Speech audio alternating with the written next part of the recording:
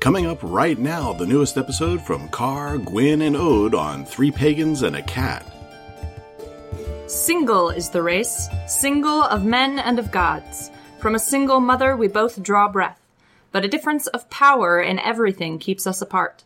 For one is as nothing, but the brazen sky stays a fixed habituation forever. Yet we can, in greatness of mind or of body, be like the immortals. Welcome to Liminal 2, Electric Boogaloo, the 29th episode of Three Pagans and a Cat. Our opening today is courtesy of 5th century BCE Greek poet Pindar of Thebes, by way of current-day author Misha Magdalene. You may call me Ode. You can call me Car. I'm the one who's Electric Boogaloo.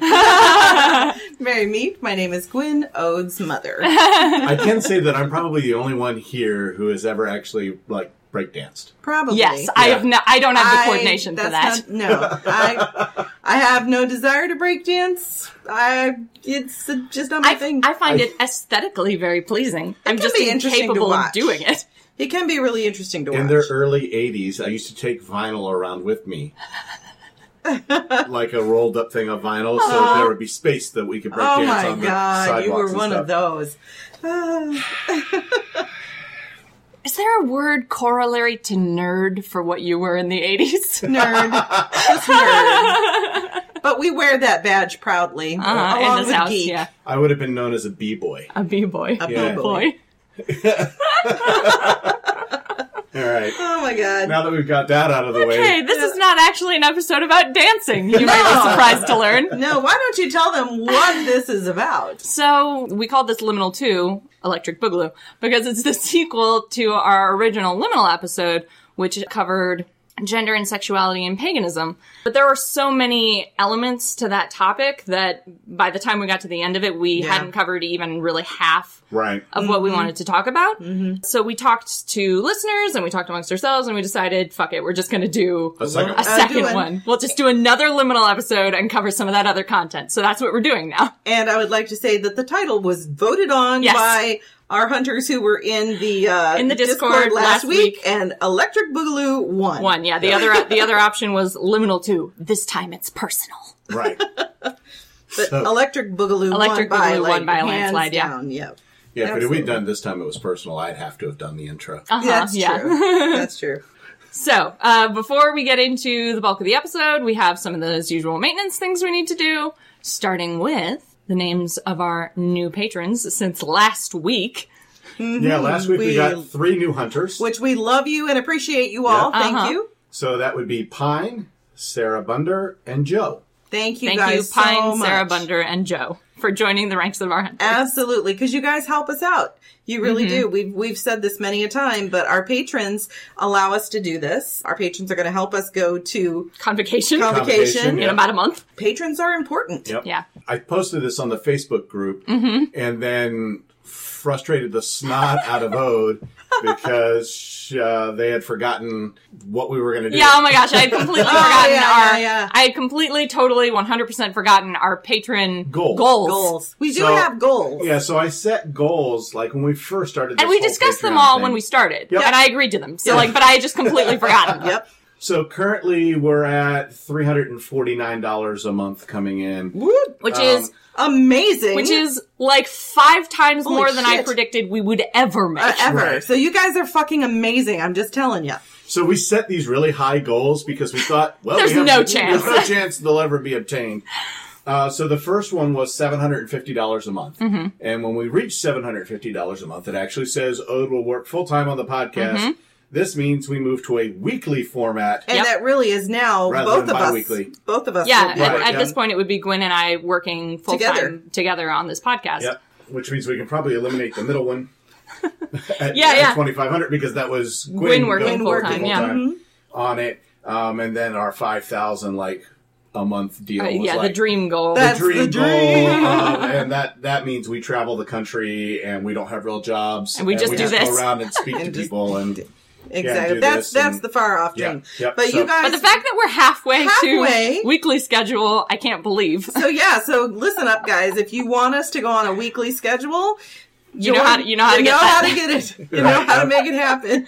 Because this weekly schedule that we're doing right now is just because we fucked up. Well, Right. no. It's because we were sick throughout most of January. Yeah, so we weren't able to record on our usual schedule. So we're catching up now. Exactly. Normally, we're not on a weekly schedule. Nope. Normally, it's bi-weekly. Somebody said something in the Discord, pronounced like sunshine. Perfect. Thank you. It just says that they struggle with this because they hate liminal spaces, being black/white, and dislike the in-between times, constantly work on finding more comfort with it, but it always makes them squirmy. Hey, fair enough. Black and white thinking is very common in sort of modern society in general. I get you, because I was in that place for a long time. To become the kind of pagan I wanted to be, I had to sort of leapfrog it and just become comfortable with cognitive dissonance. Yeah, in the style of all good sequels.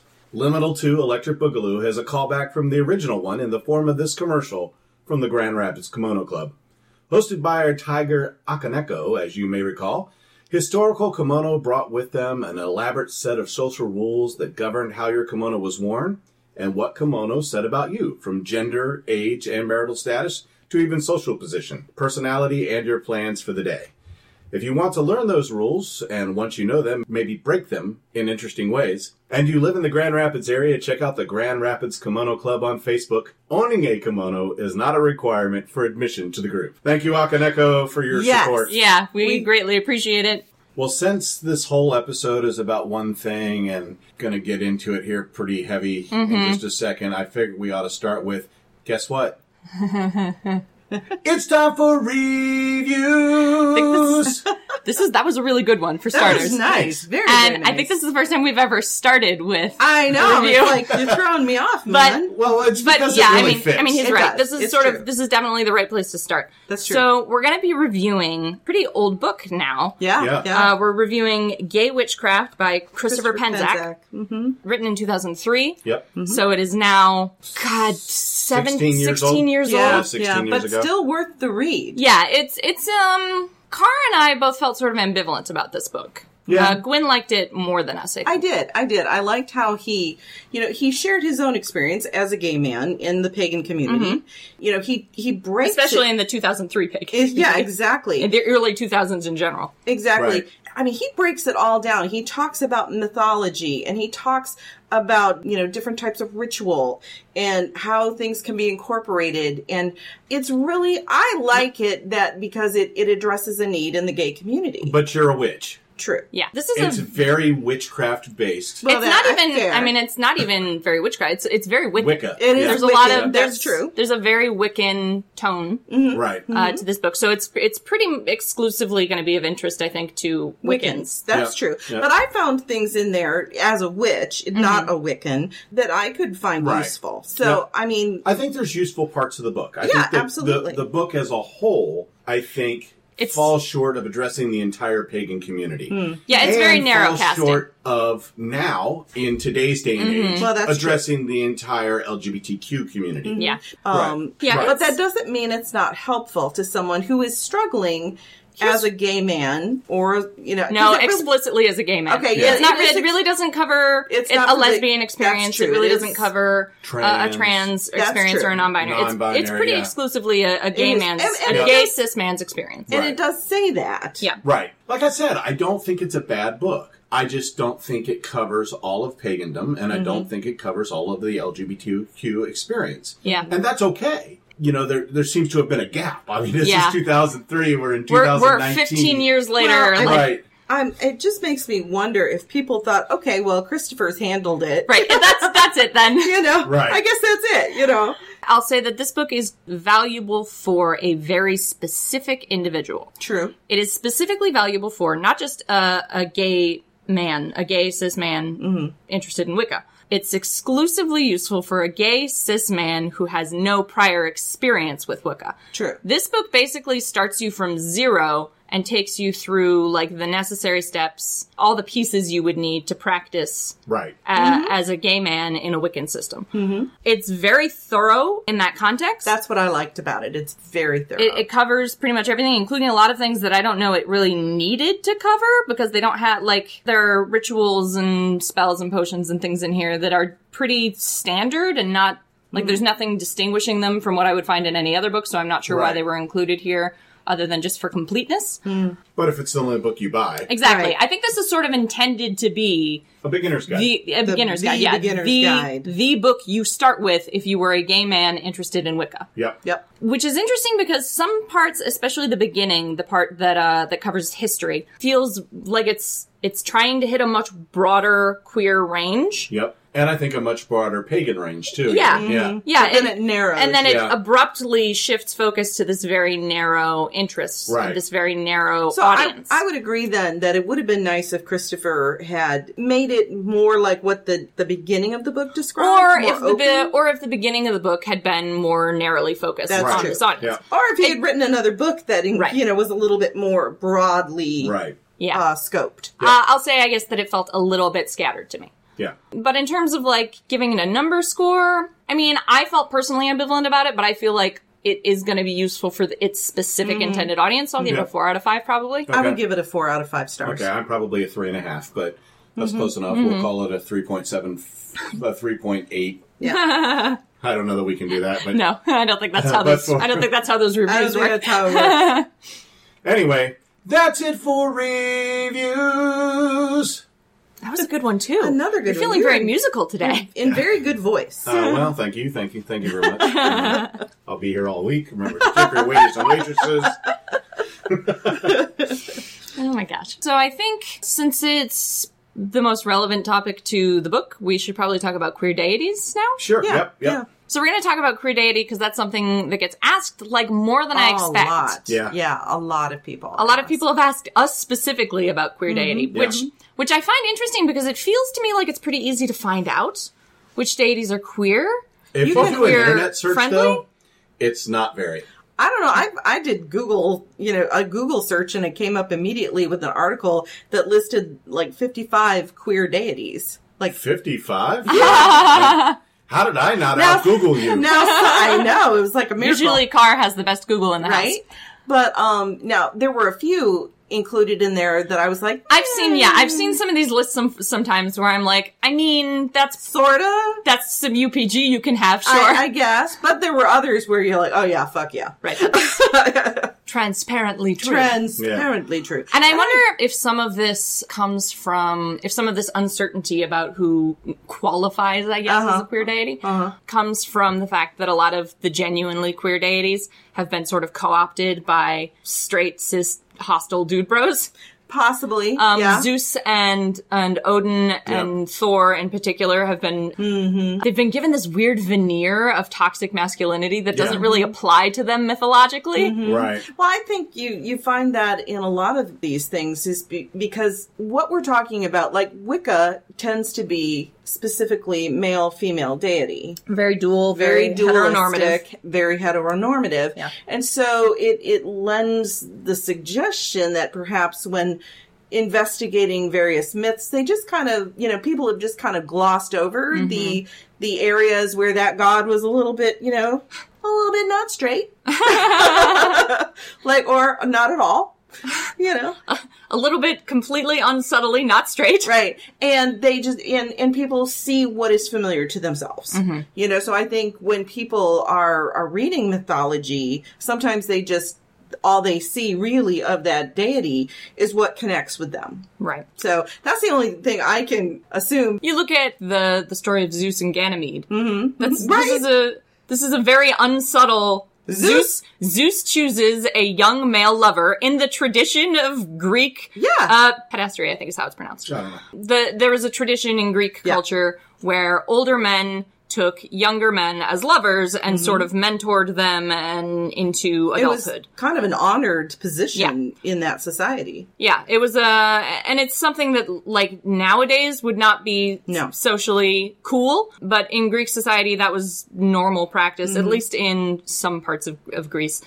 Greece was broken up into city-states, polises, and each polis had its own sort of unique social and cultural standards. Right. But in like Athens, places like that, padastery was very common, and Zeus's relationship with Ganymede is pretty explicitly that. And I understand is that those people, in Greece, kind of, that was one of the reasons they worshipped Zeus and... I mean, everybody worshipped Zeus. I know. But I mean, they kind of it was their representative of what their relationships were. Ganymede was sort of the ideal representative of the younger partner in a pederastic That's what I'm relationship. trying to say. Thank you. Yes. I think it's interesting. I think I really do go back to the argument that I think we see what connects with us. Mm-hmm. So maybe with these guys who are hijacking Odin and Zeus and Thor and making them these real masculine... They're just kind of skipping over. Here's the thing. Well, I don't know so much about Zeus because I'm not part of that mythology. But Odin and Thor are very, masculine individuals. Oh, sure. They're just not exclusively that. Right. But here's the thing. You can be very masculine. My stepfather, just a little background. My dad, he passed away several years ago, but my father was gay. Yep. And his husband, very masculine. Yes. Yeah. Very masculine. I mean, and so... I love him so much. I know, he's awesome. He and I are still close. It's a misconception. Yeah. This idea that a gay man cannot be super masculine. And this was something that existed in ancient cultures too. Especially in heathen culture, there's this complicated relationship with what was called pejoratively arger, which is being the receptive partner in a homosexual relationship. In a male homosexual relationship. Ancient Norse peoples don't seem to have really been interested in or cared about female homosexual relationships. Yeah, the thing I read was that the Norse people were like, as long as you have a kid, contribute to the tribe, then you're fine. It was generally acceptable to have a homosexual relationship as long as you had a family. Yeah. And contributed to the tribe, but there was still a stigma associated with being the receptive partner in a male homosexual relationship, which is interesting because Odin was Arger. Odin practiced Sither, which is a type of magic that he learned from Freya, and it was considered to be a feminine mystical art involving a lot of wiles, and Odin transformed into a woman repeatedly, spent long periods of time as a woman, and practiced Sither, this explicitly feminine mystical art that he learned from Freya. And, on one occasion, during the flighting in the Lokasenna, Loki calls him out on it, dude, you're giving me shit for being queer? Excuse me? Yeah, because have you looked in a mirror recently? Loki would transform into anything and have sex. Yeah, I much. mean, Well, the one time male, we know about... female, horse. Yes, he would transform into pretty much anything. The one time we know he transformed into a mare and had sex was when he had Sleipnir. I know. And then, Odin should say thank you because he then... Sleipnir becomes Odin's steed. Right. Yes, exactly. So, do you have the rest of the quote by Misha Magdalene that I do. sent you? Yes. Because I think the last part of that really fits in well with where we're at. Okay. And the other thing I would ask is, do you think then, because of Odin getting into these magics and transforming into a woman for a time, and would he be a good god for someone who's transgendered? Yeah, Odin and Loki are both I've found them very useful in working through my experience as a non-binary person. Mm-hmm. And there's a degree to which this is UPG and a degree to which this is transparently supported by the myth that still exists. I've found them very supportive and useful guideposts in taking a position of just zero fucks given vis-a-vis gender. Mm-hmm. I don't know that either of them... that I would ID either of them as explicitly transgender. Loki, I think you could probably ID pretty unsubtly as non-binary. Yeah. I think Odin is just practical. And if it was more practical to be a woman for this particular moment, then that's what he would do. Right. Because Odin... Honestly, so would Zeus. Odin Zeus was did a the zero same thing. fucks given kind of person. Yeah. But Odin was also just a trickster who, and this is another thing often misunderstood about Odin, but I won't get into it in too much detail here. We'll talk about it in another Odin podcast. was just a trickster who did whatever was most useful and expedient at the time to accomplish his various subtle aims. Right. So what is that quote? Yeah, so we have a quote here. The quote I opened the episode with is actually a piece of it. So we have a quote here from Misha Magdalene, who has a book that's coming out hopefully sometime in the next year. Yeah, so sometime probably late 2020 or mid to late 2020. Yeah. No title's been decided on yet, but it'll be Llewellyn. Yeah. So we've been in conversations with Misha Magdalene a little bit. They provided this quote for us. Once we've reclaimed our own queerness or embraced the queerness of those around us, the obvious next step to look at our spiritual praxis to see how it reflects that element of our selfhood. The Western esoteric movement has a fabulous potential for supporting, sustaining, and embracing queerness as a natural facet of human experience, and we can see that reflected in our mythologies, theologies, and cosmologies. In the sixth of his Nemean Odes, the Greek lyric poet Pindar of Thebes speaks to the relationship and kinship between humanity and the gods. Single is the race, single of men and of gods. From a single mother we both draw breath, but a difference of power in everything keeps us apart. For one is as nothing, but the brazen sky stays a fixed habituation forever.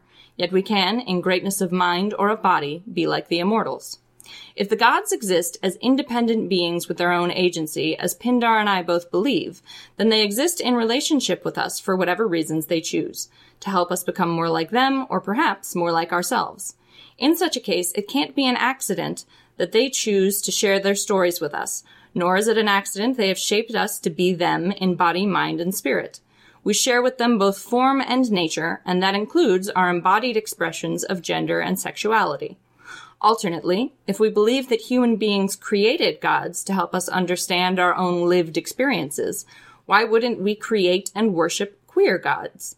After all, we all crave seeing ourselves and our own stories reflected in the stories we tell ourselves, and most especially in the stories we tell about ourselves. That's such a good quote. Yeah. I can't wait for that book to come Me out. neither. It's going to be a great I'm book. urgently desiring it. If you all are interested more about that book from Misha Magdalene, you can go to mishamagdalene.com Yep. and follow everything there on the blog. And when it comes out, we're going to review it probably. Yep, absolutely. So Justin said, I didn't realize that Thor could be thought of as queer. Definitely more familiar with him in more common culture. He is one I at least acknowledge due to heritage, Norwegian and Swedish. Mm-hmm. Yeah, Thor isn't a conventionally queer god. He's certainly not queer in the same way that Loki and Odin are. But there is a myth where Thor's hammer is stolen by a giant who insists that to return it, he is going to need Freya's hand in marriage, because everyone in every myth ever wants Freya's hand in marriage. She was the shit. This is also what happens when they try to build a wall and Loki has to turn into a horse to distract the builder's assistant, because everyone wants Freya's hand in marriage as the reward for whatever they're up to. And he had a little fun while he was at it. Or I should say they. They had a little fun. Yes, presumably the stallion also enjoyed the experience. Exactly. To get his hammer back, since Freya is obviously not going to marry some rando giant who stole Thor's hammer, Thor goes undercover, essentially, and cross-dresses as Freya. Gets all dressed up in a veil and in wedding clothes, and Loki, because Loki's always up for an adventure, also cross-dresses and joins him as a handmaiden. And this turns out to be very wise, because Thor cannot keep his shit together every time the giant tells him how beautiful and demure he is. He starts, losing his temper and being like, I should just smash now. And Loki has to be like, no, stay calm, I'll deflect. Thor is not a conventionally queer deity, but he has this story in the myth where he, for practical reasons, adopts a feminine identity temporarily. He's not transgender, but he is cross-dressing. That's something that would make the dude bros who identify with Thor really strongly hyper uncomfortable. Right. So I like to point it out every time they come up.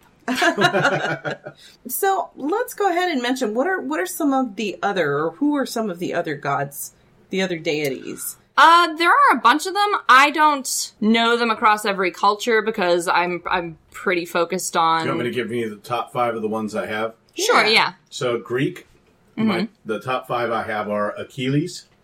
Yes. Yep. Achilles and Patroclus. Not subtle. Right. Nope, not subtle at all. Zeus, obviously. Yeah, with Ganymede. Yep. Narcissus. With himself. Right.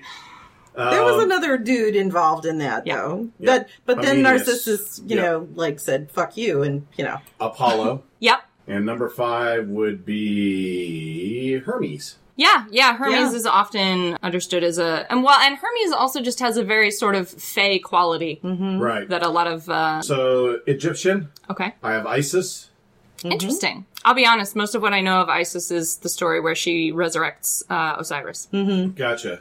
Isis was born female but raised male by his mother. Oh, no, yeah, I do. That does sound familiar. So, So Seth, really transgendered. Maybe. maybe. This is one of those things where you come across this problem where we didn't use these words back in the day. Right, exactly. These are new frameworks for natural human expressions. So trying to this is why I usually just ID deities as queer generally. Yeah. And it's why I will protect the word queer with my life, and you don't have to use it, but I'm gonna. Which is an argument that's been ongoing and infuriates me. So Seth, Yep. Horus, Yes. Antonius. Sounds like it's probably probably from the Greek Egyptian Yeah. hybrid period. Yeah. Yep. Yeah, Egyptian, Greek, Roman. Yep. Kind of whoosh. Yeah. There was a time there where Egypt was basically colonized, and so there are a lot of Egyptian deities that were heavily syncretized with Greek and Roman deities. Right. Yep. And essentially created new gods. Hadrian is actually the one who encouraged the deification of Antonius. Oh, was Antonius Hadrian's lover? Uh-huh. Yeah, I thought that was, yeah. And then Autumn. Okay, yeah. Yep. It's true across, honestly, most cultures. You could also say Poseidon is considered a queer deity. Okay. Hermaphroditus. Yeah. Yeah, kind of. It's there in the name, huh? Yep. Yep. So there's tons of them. I mean, you could pretty much come up with some in every mythology. And like I said, I think part of this comes down to trying to fit them into the boxes we use today is not necessarily productive. Right. Because those didn't exist at the time. Like, we talked about pederasty earlier. Greek men who engaged in pederastic practices wouldn't have considered themselves homosexual. Most of the time, they also had wives and children and families and what we would consider straight relationships. Right. They wouldn't consider themselves gay. They wouldn't consider themselves bisexual. They considered themselves men. Right. Right. Who had boyfriends and wives. Like, right. It just wasn't a thing back then. Exactly. It wasn't a thing. Yeah. Exactly. And that's definitely something that's more probably Western culture than anything else. Yeah. If you look at the people who were the third gender in native cultures. Yeah. Were almost all were the shamans of their tribe. You know, so they were actually elevated to that. So it makes you wonder, and I haven't done the research on this, but I'm wondering out loud to our listenership that maybe druids would have been in that quote unquote third gender, or, you know, anybody who's in that kind of... A traditional shaman was someone who, at least in Siberian culture, which is where the word shaman comes from. Yep. A shaman was someone who had undergone a near-death experience. You couldn't be a shaman unless you had, like, literally died. And crossed into the spirit and realm. then just it didn't stick. So there's one way or another. In most cultures, to be involved in a magical practice involved crossing some kind of threshold, whether that was literally life and death, whether that was the threshold between genders, whether that was, you know, it involved being in a liminal position. Yep. Exactly. Which is why we're calling this liminal too.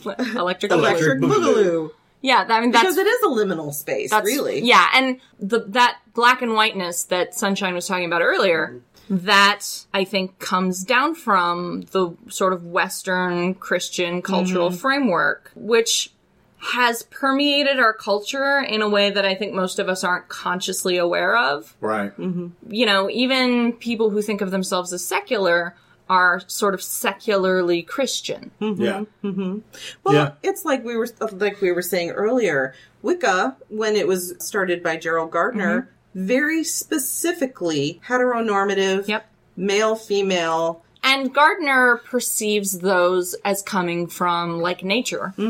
But really, they come from, you know, sort of a very Christian, a very Western... Right. Exactly. Black and white, this and that, on and off framework. Right. Yep. Where there really is more fluidity, I think, in natural nature world, than we realize. The natural world contains gay animals. It contains animals that'll have sex with corpses.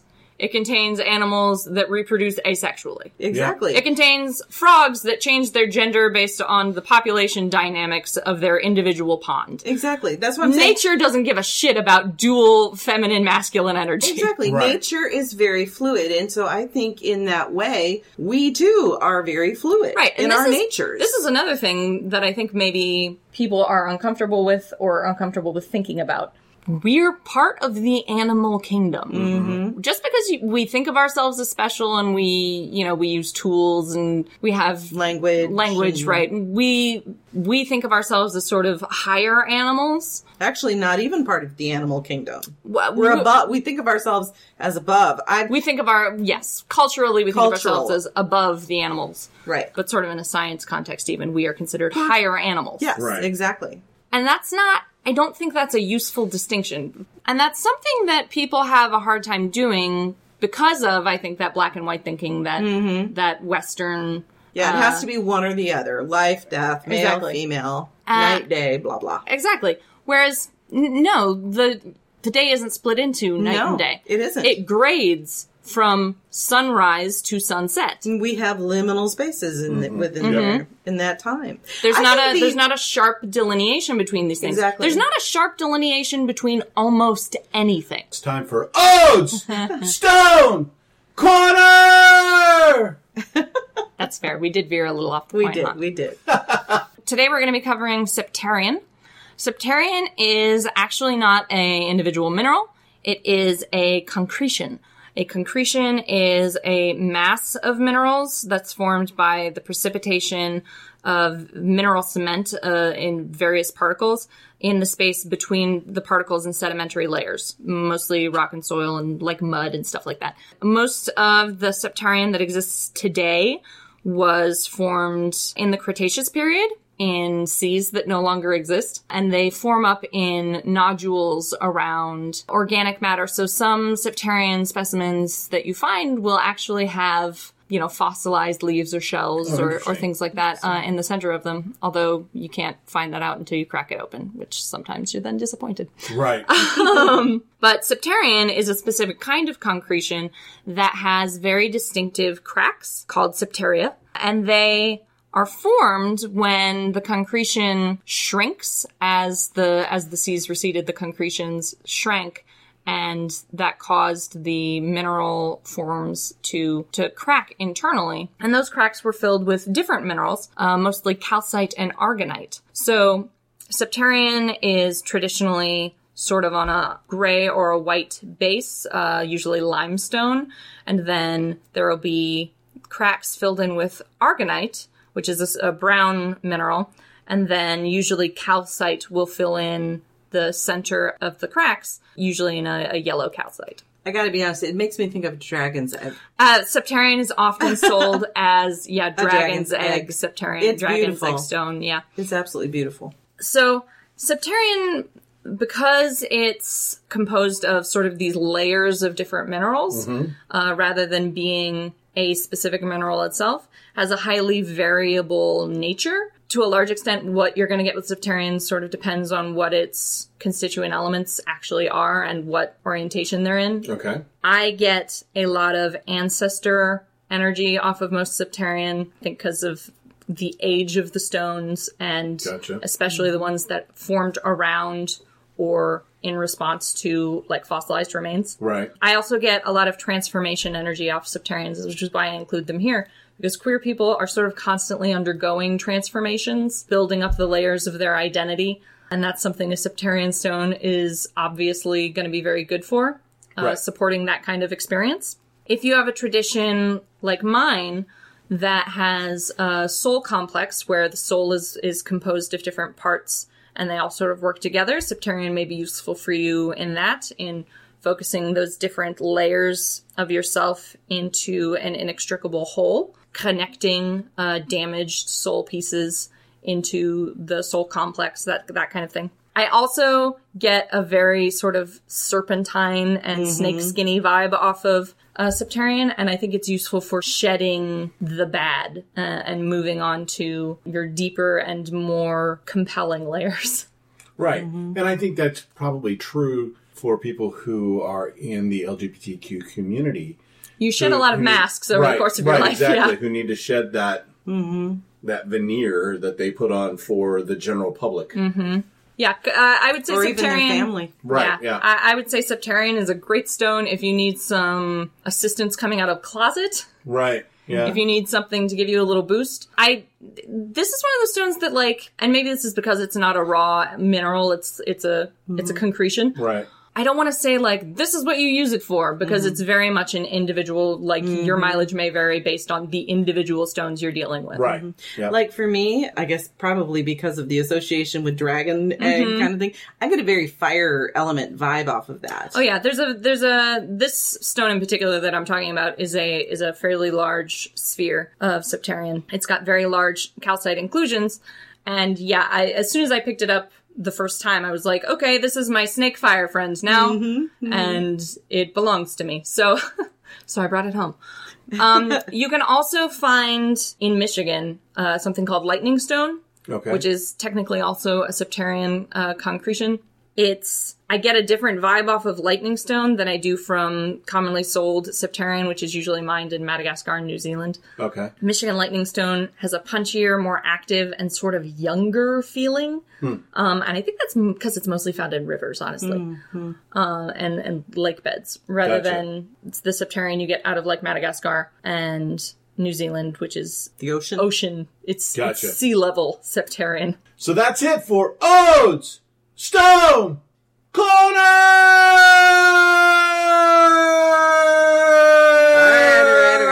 right. Very nice. He's showing off his lung capacity. No, I just watched a thing on the XFL. Keeper of everything. Keeper of everything. Keeper of everything. Yeah, so the next thing I wanted to talk about specifically, because it's the other thing we're asked about all the time, is fertility. Yeah. Yeah, we get this question a lot about fertility, and I think it's because there's this really heteronormative concept of fertility in paganism generally. It's perceived very much as a sort of like perpetuating the species kind of concept. And I think it pushes a lot of people away from holidays in particular, because there are a lot of fertility-focused holidays. And I know it pushes people away from deities. Like Freyr is associated with fertility, and I know there are a lot of people who are like, well, I don't have anything to do with that. That's not really my gig. So they like don't approach Freyr, which is a shame because he's a real like, you can be your best self, like self-care god that I think a lot of people would benefit from. So I wanted to talk about that. I wanted to talk about fertility as something other than sexual, for starters, because I know the fertility as procreation thing also discourages a lot of asexual people who are part of the queer community, and anyone who disagrees can fight me, because there's a lot of discourse about that, as usual. How I usually frame fertility for myself is as creativity, is as starting new projects rather than trying to create new life. And I think part of that is because I'm an animist, so for me, like, an artistic project might develop life. Yeah, I think fertility is a wide enough term that it can encompass all these things. You know, it can encompass the giving of life to a humanoid or an animal life form or whatever. Humanoid. But it can also be about not just procreation, like you said, but it can be about the creation of ideas, the birth of a new project. I wonder if, and this is complicated because this word has Christian associations, but I wonder if a better word than fertility would be Genesis. Yeah, well, beginning. Yeah, exactly. And really that is probably a better, because fertility for me, it is about beginnings. But I think people get so narrow focused on that word, thinking procreation, like you said. We need to be able to expand our definition of fertility. Like when we are celebrating Beltane, which is a fertility, right? As so many of them are. I think we talked about this last year too, is that it doesn't have to just be about making babies. It can be about forming a new business or an art project or clearing out your life, the birth of a new you, if you will. See, that's transformation, though. True. This is the thing. Like, I don't want to muddy the waters and say, like, everything can be fertility, because, I mean, it is a distinct concept. I just don't think it has to be tied to procreation. I don't think it has to be tied to children. Fertility is the act of being fertile. Well, Right. that's true. right? Right. Okay. So fertile, according or to the Merriam, state, I guess, of the being state fertile. of being Yeah, fertile. the state so of being the fertile. Merriam-Webster dictionary's Definition. definition of fertile is producing or many crops in great quantities, characterized by a great resourcefulness of thought or imagination. Yeah. Okay. Perfect. So that's the first one. The second one is the growth of those things, growth and development. Mm-hmm. So Yeah, because it's not always a new thing. Sometimes it's So what you're nurturing. saying, okay, so taking the transformation part out of it, what you're saying is that we need to expand our understanding of fertility as pagans to encompass more than just procreation. yeah. I don't even think as pagans. I think as Well, people. as people. Yeah. in general. But I'm saying as pagans because this is what our focus Right, is right now. that's what we do. I think a lot of this drama comes down to the fact that paganism is very heteronormative. Mm-hmm. Even today. Yes, There's a lot it of is. subtle to greater and lesser degrees subtle Right. Yeah, subtle. heteronormativity and cisnormativity in paganism. So when people hear terms like fertility, they are thrown automatically back to, Into well, hetero. this person probably means something about the great rite Right. or something about the cycle of the god and the goddess. That's Right. what they're talking about. Right. And I get where that comes from because probably that is what that person's talking about. Chances are. Chances are, if you're in a ritual and the ritual leader starts talking about fertility in very general terms, they are probably referring to the great rite Yep. or to the god and transfer. goddess. Of energies between male and female. Right. That cycle where the god dies and is reborn and Right. has sex with his mother and dies think- again. And We have to understand, I think, or come to a place of understanding that paganism is more than Wicca and more than Wiccan concepts. Yeah, I there's think that's what we need to get to a place to. I think because it's a lot beyond of just Gardner. I think because a lot of people start at Wicca, they never completely step beyond it. True. So I think that's where a lot of these things come from. Well, and I was reading an article on Witchbox Okay. by Janice Van Cleve, who talked about a skyclad ritual that she attended, and Janice is a lesbian. And so, they got into the ritual, not something that she would normally do, but But she was willing to... Right, it was a co-ed skyclad ritual, which is weird for her because normally she'd prefer it be female only. But Right. so they made a deal that there was a safe sign that you would give that if you didn't want to be touched, Okay. and the person that she got paired up with, because it was boy girl Yeah. girl It was pairing, that Yeah. heteronormative. Heteronormative. right, did not follow that. Didn't obey and the went safe ahead sign. and touched and Made her feel and uncomfortable. made her feel very uncomfortable. And they handled it okay after the fact. Right. But in the moment... But in the moment, and made her feel very uncomfortable doing any kind of co-ed thing ever again. Ever again. Yeah. Yeah. So, yeah, See, sours that experience. Right. That's Yep. the rules, people, if you're going to be in a situation. and I think what we need to do is, if you're going to do those kind of rituals, you need to leave it open for people to pair up as they feel. Yeah. Yeah. You As know, they yeah. feel led. As they feel feel led, led. right? So whatever that is, Yeah. whatever that looks like. So, And I think that goes back to what you opened this all up with is intention.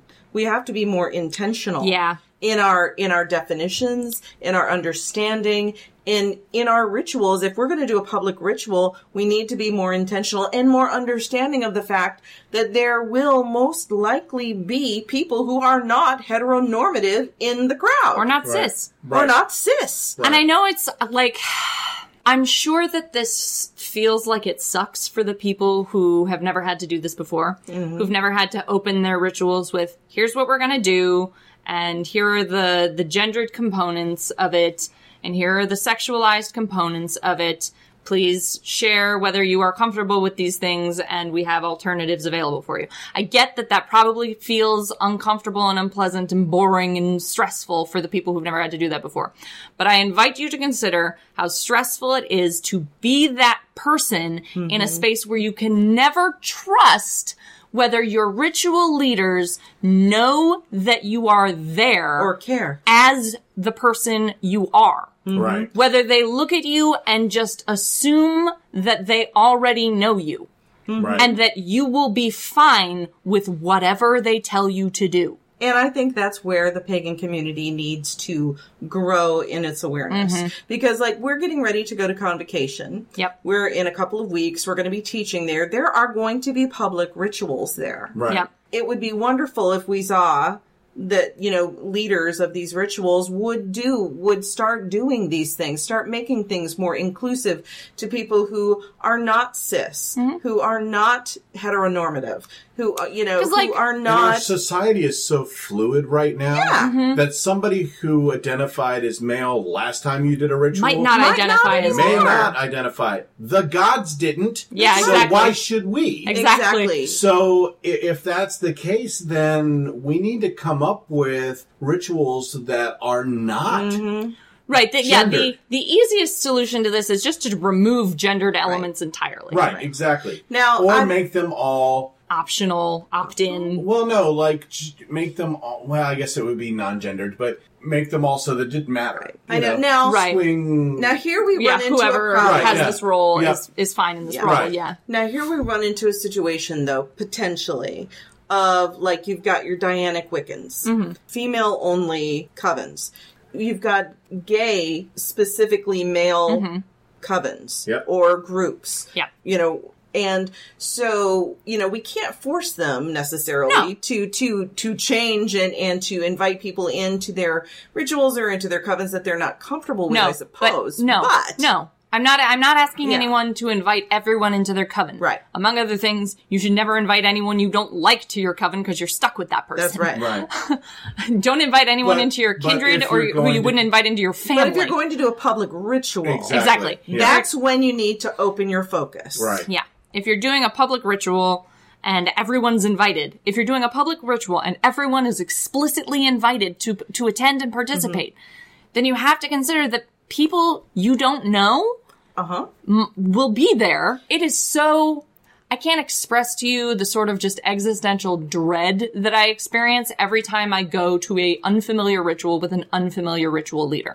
Because it's impossible for me to guess, based on just what the ritual is supposed to be about, whether or not there's going to be a secret gendered element that just no one's ever thought about before Right. that I have to ask about because they're not going to tell me. That's right. And I really Which don't means think... to participate in any kind of public ritual, I have to out myself as non-binary, which I don't mind doing necessarily, but it adds just a layer of stress to that experience. That isn't Right. necessary. Yeah. Yeah. It should be in, it should be in the description of this is Right. what type of ritual it is. And I do take issue with if it's like you say, if it's a public event and it specifically excludes a sect of people because they don't fit into this particular tradition's normal. If they don't fit into when the I tradition, see a problem. Okay, we're talking about the Z Budapest thing that Yes, happened we a are. billion years ago. 2011 to be specific, but yeah. 8. 8 years ago.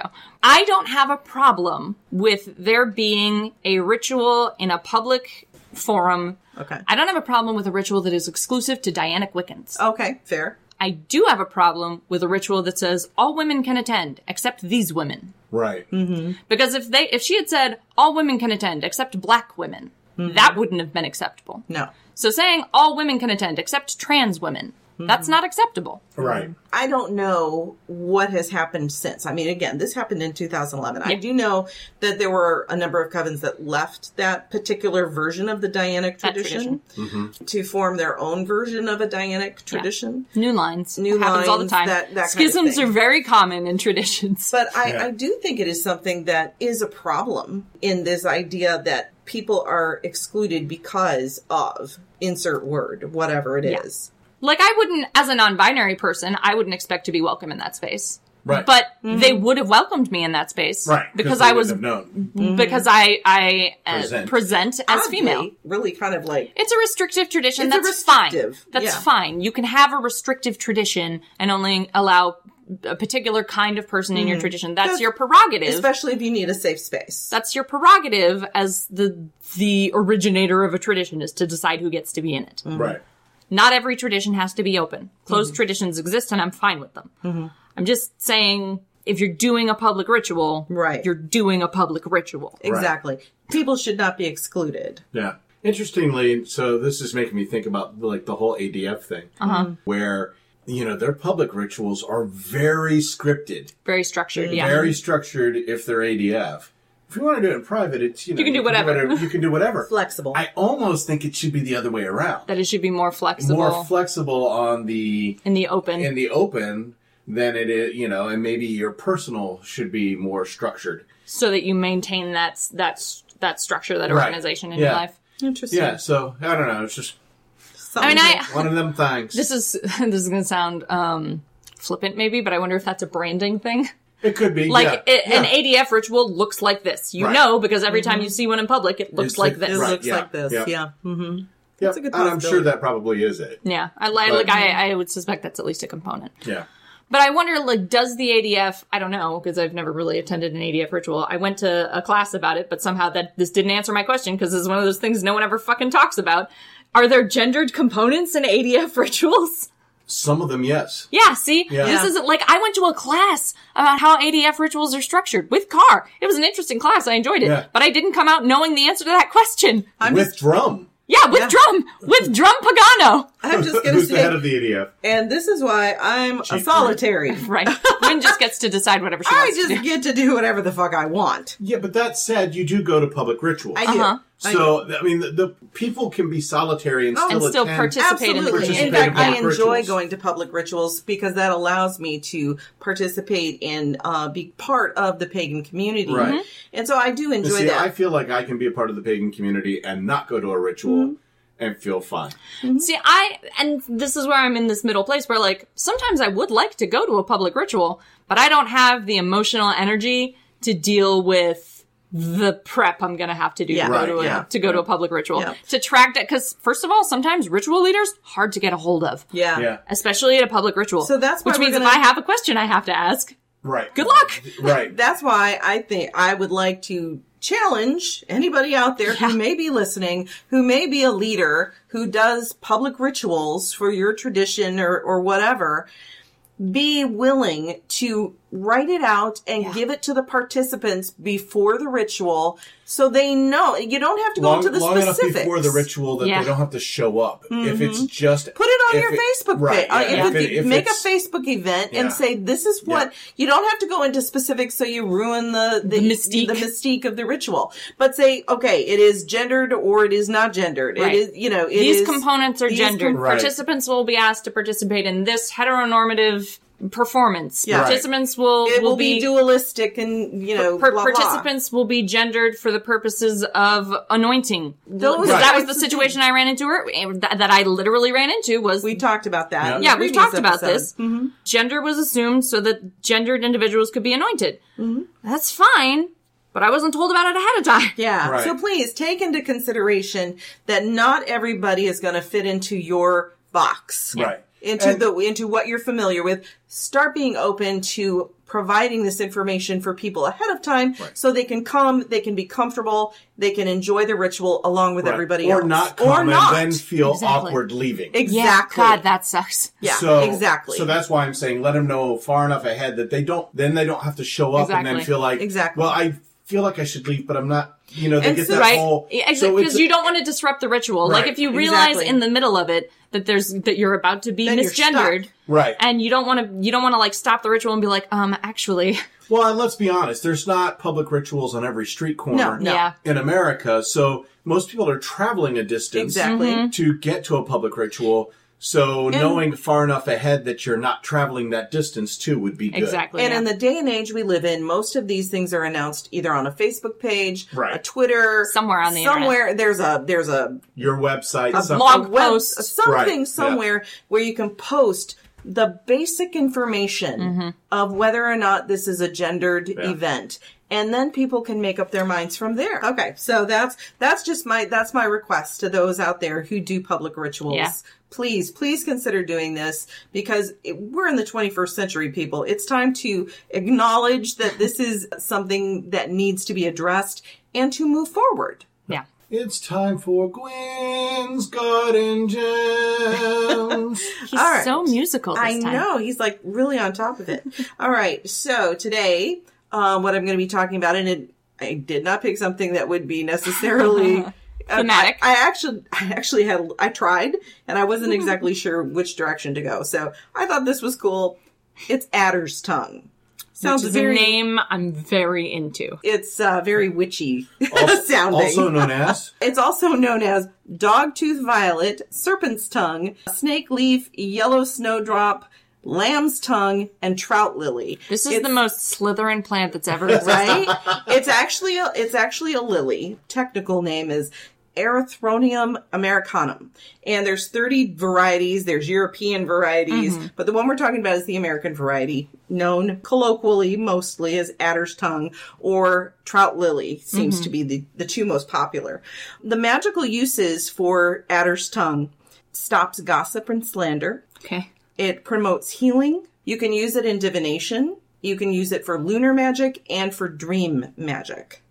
And it also has medicinal uses. Back in the ye olden days of the medieval times. When most medicine was magic. Yes. Okay. Lorelai says, I keep it because of the cool name and the Slytherin-esque vibes. There you go. There you go. Yeah, it was actually, and it is to this day still used as a topical ointment for wounds. It can be used as a poultice, and you can use all parts of the plant. The bulb, the leaves can be used, and the petals. Yep. They did use it for food back in the medieval days. You could grind bulbs into a flour that you could bake with. But it can be used today by naturopathic doctors, trained herbalists, and it can be used as any kind of antiseptic. It can be used as an emetic. But the most popular thing it's used for is poultices and to make a balm for wounds on the skin. Interesting. And it does prefer damp, slightly acidic soil that is well drained.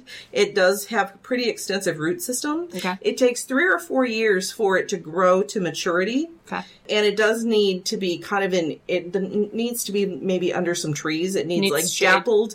dappled sunlight and shade kind of thing. It grows best honestly, you find it, if you're foraging, you'll honestly find it in a forest a lot of the time. And the undergrowth. Does need to be covered. If you're growing it, you need to cover it for the winter with some kind of mulch or something like that, because in the forest the leaves are what protects it, and then it'll come back up in the spring and then die in the fall. It's an interesting plant. It's got definitely an interesting history. Like I said, they used it back in Rome, poultices and healing. It is considered sacred to Juno. And it's also, I thought, to bring a little bit of medieval interesting, it's also known as Eve's tears. They believe that when she was approaching motherhood and she wept, the lilies would grow where the teardrops fell.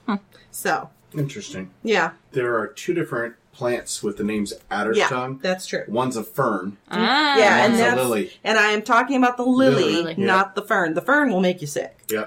I want to design a spell, and for no other reason than because of the name, with adder's tongue called Bite Your Tongue that makes people shut the fuck up. And you can, because it's good for gossip stopping and gossip. slander. I want to design, I want, just purely for the joke, just purely for the name. I think we should. I want to design a spell.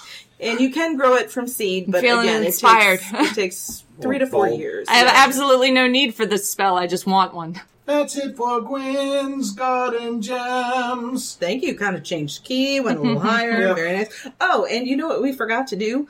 We forgot to give a shout out for our tea. Oh shit, that's right. And hold on, Justin just said, "Oh, if you make it, I would be interested too." I will as well. I will design Also. this. I will design this damn spell. I think everybody could use a spell with a Most little people adder's tongue will want someone to shut up at some point in their lives. to get people to shut up. Exactly. All right. Shh. So Very effective. this is not a commercial, but No. Apothecary Teas. Yeah. Crystal, Potinin, Yes, Potinin, who's maybe. sort of. Who's not in the chat right now, so she can't correct us. Let's go. Yeah. So sent us some tea to try because we've been sick. Yeah. And so perfect, and that's why I'm in such good voice. Maybe, yeah, because you've been drinking We're all Because I've been drinking the tea. Yeah. We're all drinking, and she was incredibly generous. Yeah. She said we thought she was going to just send these little samples. She sent us full ass bags, man. She sent us full size full sized bags of these teas. So she sent us the elderflower tea, which I put in the commercial because it's so freaking pretty. That's the one that's got all the blue flowers in it. It's good for building up your immune system. The elderflower tea is good for respiratory health. Right, respiratory. and for sore throats. So I drank that, and it's very good. It's got kind of a blueberry flavor. It's excellent. Today, I am drinking the sangria tea. Yes, that's what I'm having today. Which is mostly just delicious. Exactly. Mostly just delicious. It's got a very fruity, orangey flavor. And then I just finished an entire mug of the Herbalist Shield, Right, which is Herbalist for Shield. general immune Yeah, health. Yep. that's the immune health one, was which I had very, some very of good, that. and I think I'm going to have some more of it in a little while. So I drank 2 cups of that this Yeah. week. I haven't So had good. that one yet. But the elderflower tea and the sangria tea are both I need to try the Bonus. elderflower. high so quality. I anyway, recommend them. not anyway, a commercial. Yeah, that's not...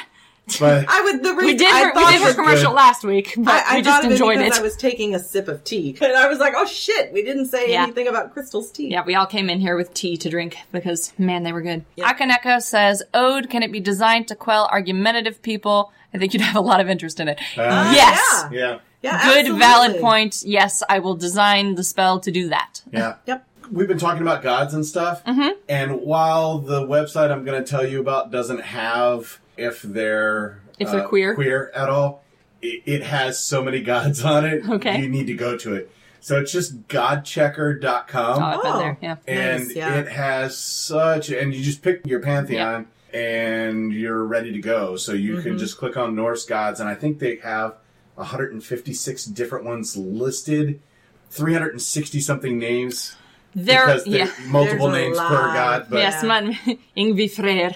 right, Yeah, and then you get into Kennings and, yeah. right. So anyway, Yeah. God Checker would be an Yeah, amazing place and to useful go. for getting the more obscure gods, because, like, there are a lot of Right. gods who are mentioned, like, once, and we don't know anything about Once them. and done, but- Yep. and you're like, but. Yep. So, is there anything else that we need to be discussing that we have missed, or have we hit the topics? I think we've hit sort of all the topics I was most concerned with. Yeah. I did want to talk a little bit, and we sort of brushed on it, about decoupling roles from genders. We talked about that a little bit, but like in a lot of traditions, the high priest and the high priestess do different things. Well, why? Yeah. Right. Exactly. Why do they do different Why things? do they need and to? Which one, as a non-binary person, would I be if I got to that level in your tradition? Right. Exactly. You know, would that be defined by my biological sex, or would you have to create a new role that I could fill as a non-binary person? Mm-hmm. Would I do both? Neither?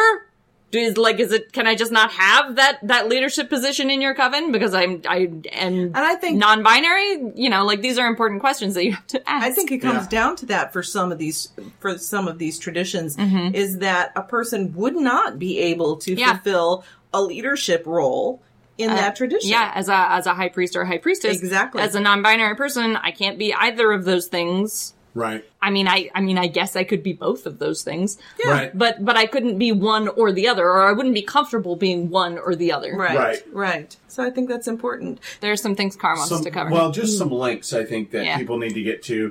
One is on Patheos. It's called a queer pagan reading list. yeah, it's very comprehensive. It's very comprehensive, and it's broken down. So you have gay, inclusive, kink, lesbian, polyamory, queer, transgender. You know, yeah, that's so- another thing. Polyamory isn't explicitly under the, like, queer LGBT No. No. Probably umbrella, should. but most polyamorous relationships will involve some Right. kind of Some queer kind of element. queer Right, element. yep. Yeah. So, so I think it's fair to include them as part of this conversation. Yep. So heteronormative, like, one male, one female partner arrangements in pagandom completely just ignore people in polyamorous relationships. People And who we have know multiple some partners. people in that we've The poly met community, in Yeah. the poly community Yeah. who who are have- pagan. Who have Yeah. very strong, fulfilling polyamorous relationships. Exactly. Yep. Frankly, I don't really do relationships, but if I did, polyamory seems way more practical to me. You get to split up all the emotional load between more people. No one is relying on one person to be their sole anchor in life. It seems much more practical. Yep. Another one would be Cherry Hill Seminary. In a past course, and it looks like they're going to offer it again, there is actually a queer pagan theology crash course Interesting. Yes. class, Nice. which I think would be really Which is cool. taught, Yeah. or was taught last time. By Christine Kramer, who we talked about in the last in the first episode. liminal. So look at that. We made that round Brought Brought it another around. callback. Another callback, yep. And then on myOutspirit.com, they have a way to browse resources, and in this particular case, communities that are queer friendly. Yep. Yeah. And so, you can go to that, and there's like 12 pages of them, and they're all over the world, but if you live near one, it might be a chance for you to connect with some people. Yep. And I particularly, it's 12 pages in the pagan/earth-based religions area. So, yeah, and it can be easy to feel isolated. It can be easy to feel isolated as a queer person. It can be easy to feel isolated as a pagan person. It's double extra easy, therefore, to feel isolated as a queer pagan person. Exactly. Exactly. And I think that's something we need to address and make changes. Why can't we step forward into the 21st century and be the example for the rest of the world, And here's the thing. I know we've had a lot of complaints this episode. I don't want it to sound like we're not doing bad necessarily. No. We're probably more open than other religious traditions. But we could do better. Yep. We can do better. And if you can do better, do it. Kind of have an obligation to do better. Exactly. If we really want to heal the world as pagans, that's part of our calling, really. Is to, certainly, a lot of pagans feel that that's their mandate. Their mandate is to heal the world, and that includes humanity people. You can't heal the world if you can't heal your neighbor. Right, exactly. So we need to take care of what's going on in-house. Yeah. So that we can reach out and be an example to the world. Right. There is a book that's out of print that I want to bring up. God, yeah. Which one? Cara and I both desperately want this book. It's out of print and it costs $1 billion. $1 billion being like in the $40 to $50 range. It's too many dollars. As you can tell, Ode is an expert in hyperbole. I learned from the best. Thank you. You're welcome. It's called Castle's Encyclopedia of Queer Myth, Symbol, and Spirit, Gay, Lesbian, Bisexual, and Transgender Lore. Came out in 1997. It is by Randy Connor. Yeah. Is there not David Sparks, Mariah Sparks, and one more. Yeah. It's out of print, so it costs a lot of money, especially if you want the hardcover. There's nothing available online anywhere. I mean, you can get it on Amazon used. But I mean, like a PDF that's been Nope. No, I don't think so. It's not that far out of print. Not that far out of print where it's been made public. Nope. Yeah. So Gotcha. Currently, if you want a new hardcover copy of it, it's going to run you about $130. Wow. So. Yikesers. Yeah. Yep. But it looks like a very good book. Yes. So if anyone has it, enjoy that, I guess, and let us know if it's as good as it looks. Yeah. Because we're definitely. We want it. Yep. Yep. So cool. I think it might be time for Cars Feast Table. Cars Feast Table. You're going. I know. So He thought he was going to wiggle out. Uh-huh. He thought I we'd was forget. really hoping. I was like, we're almost So done close. with this episode. So close. And, Here we go. So the recipe I found is chicken. It is chicken sotagan soup. Yeah, there you go. Sotagan, something like that. Yeah. It's a Filipino word. It's a Filipino dish that actually looks amazingly delicious. So here are the ingredients that you will need. Okay. Vermicelli noodles. That's not vermicelli. It's the long. That's that extremely thin pasta. Right. Yep. Dried shiitake mushrooms. Some olive oil. Lots and lots of garlic. It says too close, but Cara and I are of the opinion you could put 2 bulbs in there Right, probably and it'd be fine. Yep. Uh-huh. An onion, 2 cups of shredded cooked chicken meat. Rotisserie chicken would work really well for that. As a matter of fact, if you buy the rotisserie chicken and you get the chicken meat off of it for it, you can then use the bones to make your own chicken broth, which it also calls for next. Make a bone stock. Yep. I like that And idea. just eat the skin, because rotisserie skin is really good. Yes. Unless you're a vegetarian, and then I apologize. Right. You also put in 2 tablespoons of fish sauce, or you can also do 2 teaspoons of salt. Just to give it some saltiness. Then you're going to use 1/8 of a teaspoon of white pepper and some chopped green onions. Sounds good. Which Ode loves chopped green onions. I love green onions I so could very much. easily see how this could be made into a vegan or vegetarian. Sure, you you just just eliminate omit the chicken, and yeah. the fish stock. Yeah. Use Veggie tofu. broth, Yeah. So you could do that for sure. Let me explain though why I in particular Yeah, found this I liked recipe. this idea or And, this reason. So I started doing some research and I was like, okay, queer food. Because Car just will Google anything. Exactly. He's not afraid of being put on a watch list. He is strong in the Google foo. And I came up with a New York Times article called Building a Table for All, The Ascent of Queer Food Culture. Which was, I'd never heard of before. Right. So I didn't know we had a food culture. But why not? This particular dish was brought to a thing called Queer Soup Night that happens in Brooklyn, New York. And so I thought, this is perfect then. It kind of fits in what we're talking about, but it also sounds delicious. It does. It sounds really good. So we will be making that. But that is a monthly thing that happens in Brooklyn. And then it is, if you read through the entire article, which I did, you will find out that a lot of it is based on what is called equity at the table, or EAT. Nice. Eat it. Eat it. So EAT's mission is to build a longer table, not a higher fence. Which is such a good Nice. fucking aphorism. I love that. So, and it is a practical and proactive response to blatant gender and racial discrimination in the food industry. Nice. So that's on the cook side, Right. the wait staff side, that kind of thing. Which Kitchen. my brother works in the food industry. Well, from time to time. From time to time. Yep. As And a survival mechanism. Yep. And I want it to be better for him. And there's actually, they have an easy to navigate database on their website that allows you to look for food industry professionals, so that it's featured only women, gender non-conforming individuals, and focuses primarily on POC and the LGBTQ community. If nobody knows what POC means, because I've just seen this come up. People of color. Right. Yeah. I've seen a lot of people question what that means. Really? POC? Yeah.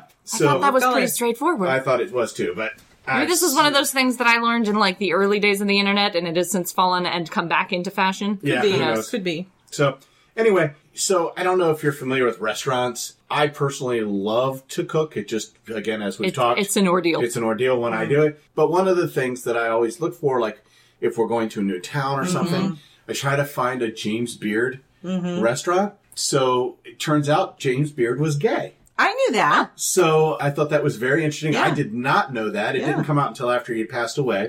So he was closeted the entire Yeah. time. But anyway, that's the award that goes to Yeah. the best That's restaurant the best. in town Yeah. is the James Beard Award. Sorry, Michelin. Your stars don't count in my book. Car standards are higher than Michelin. My understanding is it's considered pretty well equal to Michelin. I mean, it's right up there. I would consider it better. Personally. Fair. Car's personal standards are the James Beard Award or nothing. Right, yeah, exactly. So anyway, so I thought that was kind of cool. Yeah. So- Very cool. And that's it for Cars Feast Table. Car's Feast Table. That's the first time we've done an ending. Yeah, but clearly he was wrapping up and we needed to kind of cap it off for him. Instead of just going, well. So Justin asks, what do you think of ritual elements that require one to do gender elements to advance to another degree, whether as a straight or a queer person? I think it's shitty. Yeah.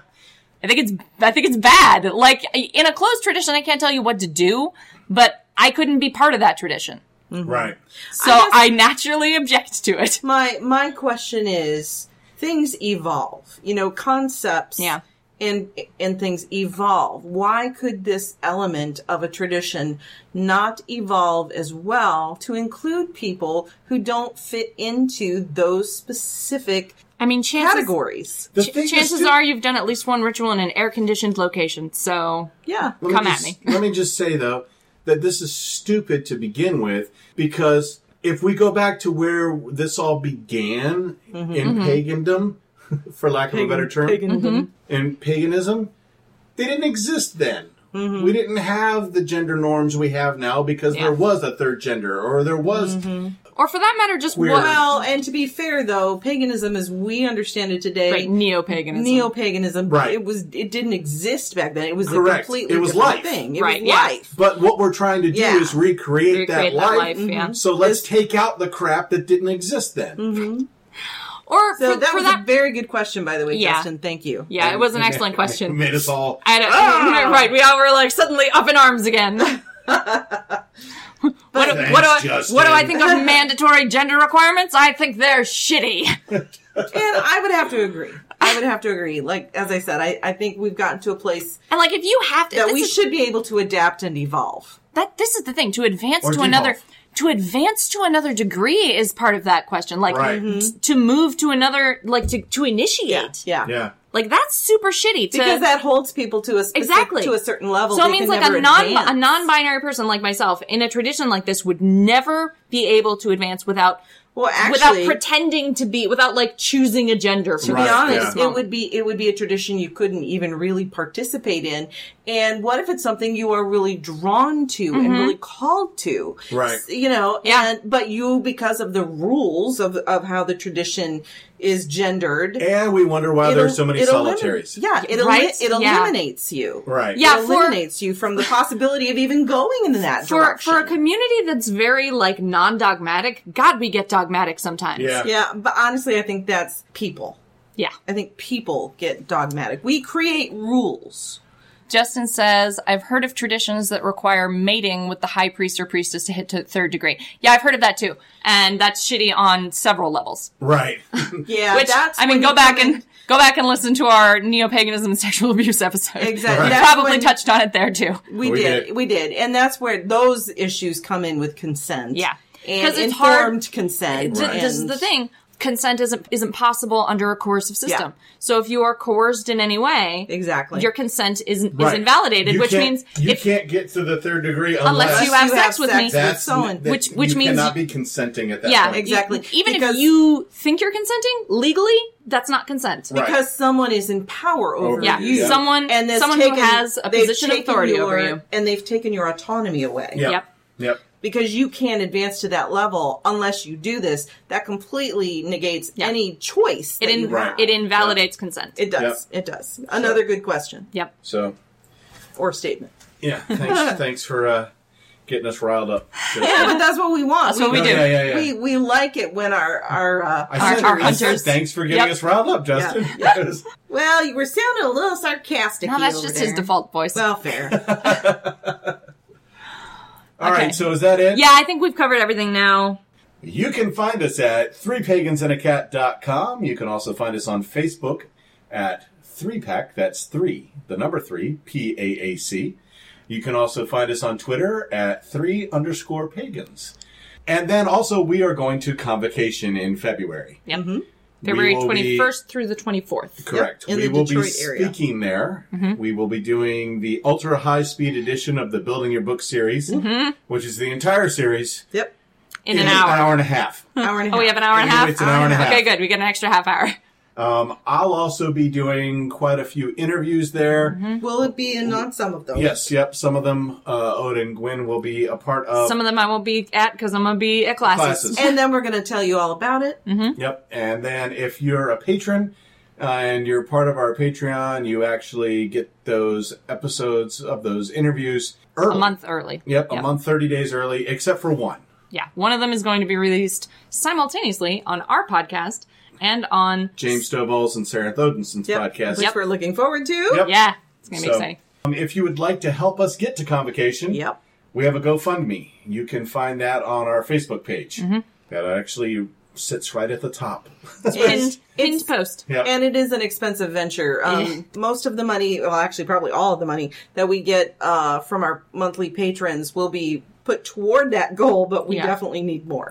Yeah, it's about a $1,500 adventure Yeah. for us. So. Yep. For 4 days of hotel and Food, food and Food and, travel, actual tickets. Right, Yeah. yep. So, 'Cause we don't get in free. No. So, Gotta pay for those tickets. yep. so we could use your help. Yep. Yep. So if you feel so inclined, feel free to jump by there and hit the GoFundMe up, and we'll figure it out from there. Or share it. Or Yeah. share it. Yeah. Yep. I think that's it. Yeah, I that think it? that's all the places we're at, Okay. all the stuff we do, all the I things think that are so. coming up. And I think Yeah. we've I hope we covered this topic. Yeah, I think we finally... But it was a good, I think Yep. it was a good discussion. Yep. Yeah. I think it was stuff that needed to be said. And I know that we have a lot of the queer community in our listenership. Yep. And Yeah. we love you guys and we want you to feel like we are a safe space for you. Yep. I mean, I'm in it, so... Right. Exactly. Me too. And so's Gwen, so... It would be pretty awkward if we were an unsafe space for queers. But you know what I'm saying. You know what I'm saying. Yeah. And if you happen to be on our Discord, or let me rephrase, Join our Discord. Yes. Join our Discord. If you don't happen to be on our Discord, join it because we have a bunch of new things. Yeah, that we are have a part bunch of it. new channels. One of which is for each of our paths. Mm-hmm. We have an area. We also have a pagan study hall area. Yep. We have an Oz and Lols area. This is for pictures of cute animals and memes. Yep. Right now, it's all cute animals. It's I haven't everybody's seen pets. Yeah, no memes yet. No memes, just cats and pets. I think pets. there's a lizard. I saw a dog. Yeah. Yeah, we have episode discussions. So join us. Yep. And we've got the requested channel, Come Harass the Pride, where y'all can post your hashtag goals and at me, and I will pin them, and periodically I will be going through and adding people to remind them to do the shit they said they were going to do. Yep. Exactly. All right. All right. That's it. I think we Yep. finally I made think it to we're the done. I end. think we're finally good. Hold on, I need this thing here. Yeah, so So just gotta get the mouse. Little Yep. mouse. All right. So you can press the So button. stop. Where's the stop button? there it Oh, is. there. Okay, cool. Just click. Stop. You've been listening to Three Pagans and a Cat. Find out more information at www.threepagansandacat.com.